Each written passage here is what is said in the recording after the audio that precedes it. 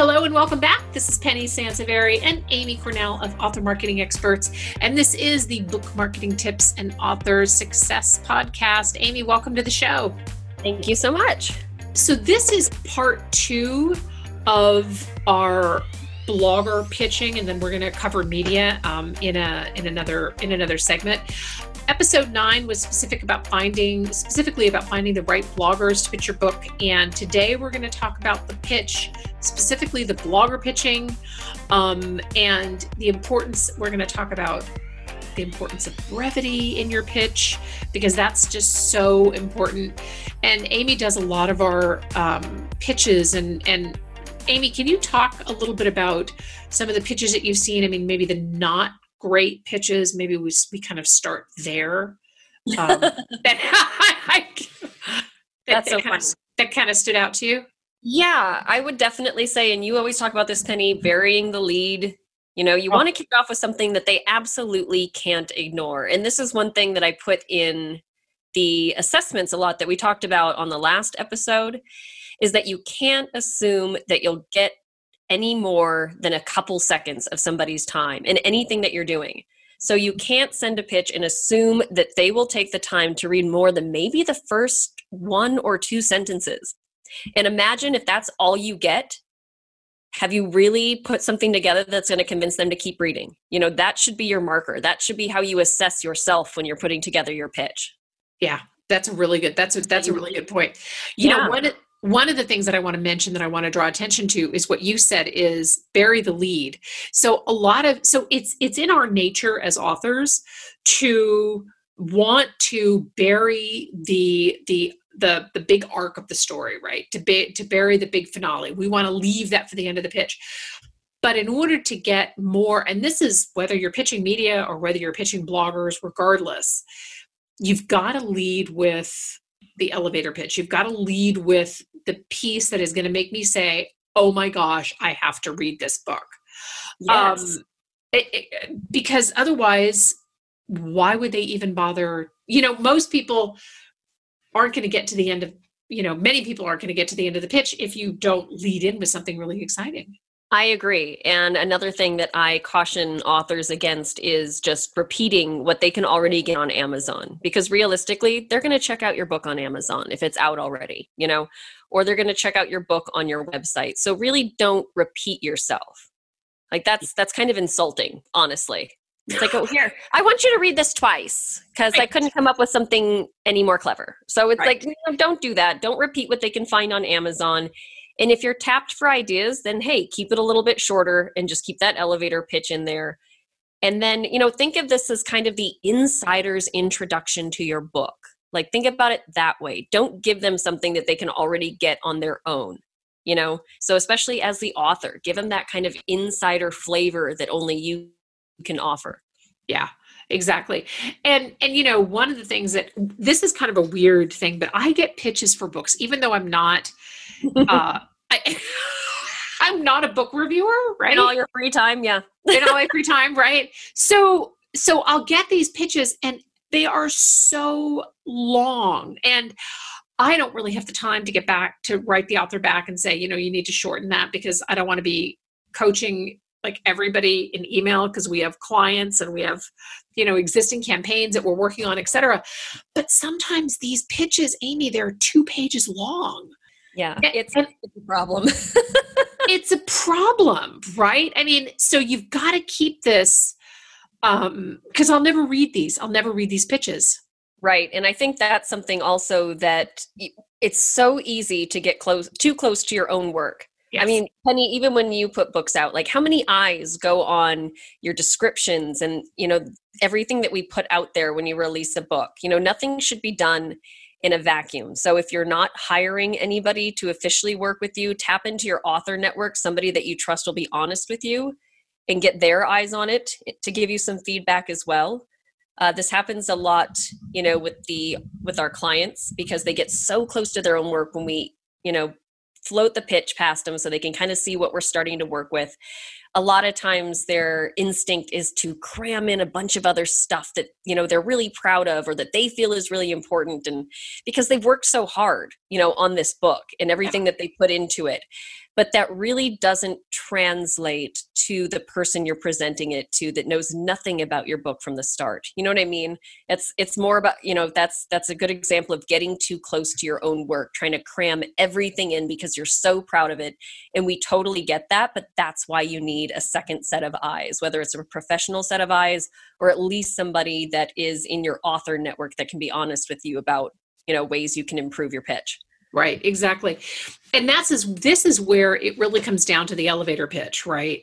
So the one element of your book that everything else anchors to, and staying very focused on that, because honestly, nothing else matters other than that anchor point. And that anchor point is what you're going to put in that pitch. And I'll give you some examples in a second, but there's an old newspaper term called above the fold, right? Which essentially means that whatever is above the fold is the thing that gets read. And if you're reading a print newspaper and it's sitting on your desk, you're going to look at the stuff that is in the headline and, maybe you'll read down the page, but the assumption is that most people won't. So when you're creating a pitch, keep it super short. And like I said, start with an elevator pitch. And, a couple of pitches that we've done that have been successful over the years. One of them was about a book about how important it is to raise kids with humor. So humor in children. So there were a lot of other elements in this book. Believe me, it was a great book. There was a lot of other psychology stuff and all of this other parenting stuff that parents really loved this book. But the pitch essentially, or the elevator pitch was, give your kids the gift of laughter. And it was a holiday season that we pitched it.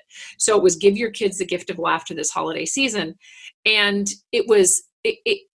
that is interesting enough that it got requests, yet it's short enough that you don't start to sort of glaze over, right? Yes. And we're working with this one author and we've worked with him through multiple books. And I spent some time on the phone with him and we were talking about his book, which is called Wistwood, which y'all should go out and buy because it's really scary and it's so fun.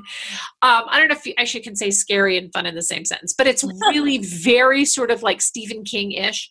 But so I was talking to this author and we were talking through his elevator pitch. And I said to him, okay, so what one element because he was writing he wanted to write his own, he was putting this stuff out in social media. And he said, I feel a little scattered and I really need some focus, etc. So I said, what's the one element that your book would not exist without? And he said, Wistwood, right? And which is the town. So he came up with this really cool pitch. One tormented guy looking for a fresh start. One charming little town hungry for his pain. Wistwood, if you can get there, it already owns you. And I just got chills when he sent that to me. I'm like, that's it. That's now your elevator pitch. And if these kinds of books are your bag, you're going to listen to this elevator pitch and go, I have to read this book. Exactly. Mm-hmm. So go ahead. Sorry, I cut you off. No, well, I love this now because, okay, so we've got the elevator pitch element down and that is what you need to ensure you grab them with at the top. But then what about subjects? Email subjects. Oh yeah. So one of the most important things with a pitch. So when I put together, when we write a pitch for a book, I then dissect that when I'm pitching in an email. And what I'll do is I want to make sure that the email subject, so there are two things that are critically important. It's the preview pane, right? The preview, email preview, and the subject line. So just assume that many bloggers are reading their email on their phone and they probably have a preview set up to preview. Never start your pitch with dear such and such, right? Start your pitch off with your elevator pitch. So like when I'm pitching Wistwood, I'm starting it off with the one tormented guy because I think that's just fantastic, right? And then I'm going into dear such and such, and then I'm going into the pitch. But the subject line is also really important. The subject line has to get people's attention, right? So don't put in your subject line, review request or, would you review my book or something like that? Because that just sounds boring. Yeah. Review request for new thriller. It's like, oh, one of the 4,000 that was published yesterday. Right. It's like, that's not interesting. Right. Exactly. So we spend, I know Amy, when she does pitches, she spends a lot of time agonizing over the email subject line because we know that some bloggers live and die by that, understandably. Right? I do in my personal life, in my inbox. I will tell you 100% that the emails I open first are the ones with subject lines that are both relevant and interesting and have something to offer me right away. Yeah, exactly. Exactly. And that's where, when you're spending time on putting your pitch together, spend a lot of time on that email subject line and change your email subject line depending on who you're pitching. So if you're pitching, subgenres of your book, your email subject line may not stay the same. In fact, in most cases, it's probably going to change. That's very true. Yes. And I will say that's another, we discussed in the show just before this about finding the right people to pitch to. That's another element that sometimes they get specific about that's worth paying attention to. It doesn't mean you shouldn't come up with something clever, but sometimes they like you to lead off your email subject with something so they know file, or because some of these bloggers handle a lot of different things on their sites, So if you do have a book, they may want you to lead with something specific in your subject line about the book, and you can still use what you came up with. But definitely that's another detail that some bloggers will use to immediately say, I'll consider it, or they weren't paying attention. Right, exactly. And what about, so for nonfiction, because we get this a lot for our nonfiction authors, is they're pitching multiple markets. What about pitches for multiple markets? Are you creating all new pitches, or what are you doing for that? Well, I think we always try to start with, because typically, if you're doing it right, you kind of hit that sweet spot where you've got that great elevator pitch you've tapped into, like you said, Penny, that one thing that sets your book apart, right, that it wouldn't exist without. Especially for nonfiction, that's whatever you're trying to be a thought leader in that subject for. And so what you do from there is you really have to then, focus on what you're offering. So this is very important. It's kind of like sending a podcast a request for a book review. That's not typically what a nonfiction topic podcast would cover. If you're pitching business podcasts, small business owners, something like that, they're not going to sit there on their podcast and review your book. So it sounds like a basic element, but be really smart about what you're asking of them. Make sure you let them know, like, I would love to chat with you about X, Y, and Z. And you really want to customize what you can offer to their unique audience. So even though, yes, you wrote a book about, running a small business, that doesn't mean that every single website and podcast, regional magazine, a trade publication, it doesn't mean that every single one of them is going to focus on delivering the exact same content. And so understanding what their followers and readers go to them for and making sure you fit that mold is incredibly important. And it's not that hard to do. A lot of times, Penny, it's just those first couple, sentences at the top that really lets them know, like, I know what you need, and this is why my book fits the bill. Yeah. Yeah. And and because we know, I used to joke that in order for, you really have to kind of dig rejection in order to be to be a book publicist, because you get a lot of no's, you get more no's than you get yeses. And I think that's just part of the industry. But if you are somebody as an author that hates getting no's or just doesn't hear, and that's the other thing too, is that if they don't want your pitch, they're just not going to write you back and go, yeah, I didn't like it for these reasons. You're just not going to hear from them. So the more that you can customize, which goes beyond even some of the things that we talked about now, but the more that you can customize every single element of everything that you're doing in your pitching, whether it's bloggers or media, the more reviews, the more requests that you're going to get. And I want to share a little tip about an experiment that I did, aside from the custom subject line and using the elevator pitch. Ooh, what is it? Well, so a few years ago, we've tested this one particular book a lot. And if you've been to any of my classes and you've read any of our blogs, you know who this author is. But we've tested this author for a lot of different a lot of different things that we do. And anything that we offer to our clients as our marketing strategies is always tested first, like our Amazon ads and et cetera. So in this case, I thought, she was right out of the gate, brand new author. I said, I want to try something. So I set up a dummy email account for her, and I started pitching bloggers as her. So somebody that nobody knows, no social media platform, no nothing.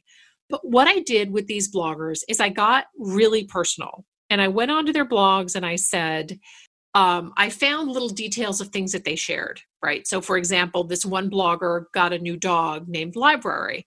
And so one of the first things that I said is, dear such and such, I love the pictures of your new puppy Library, and I especially love the name.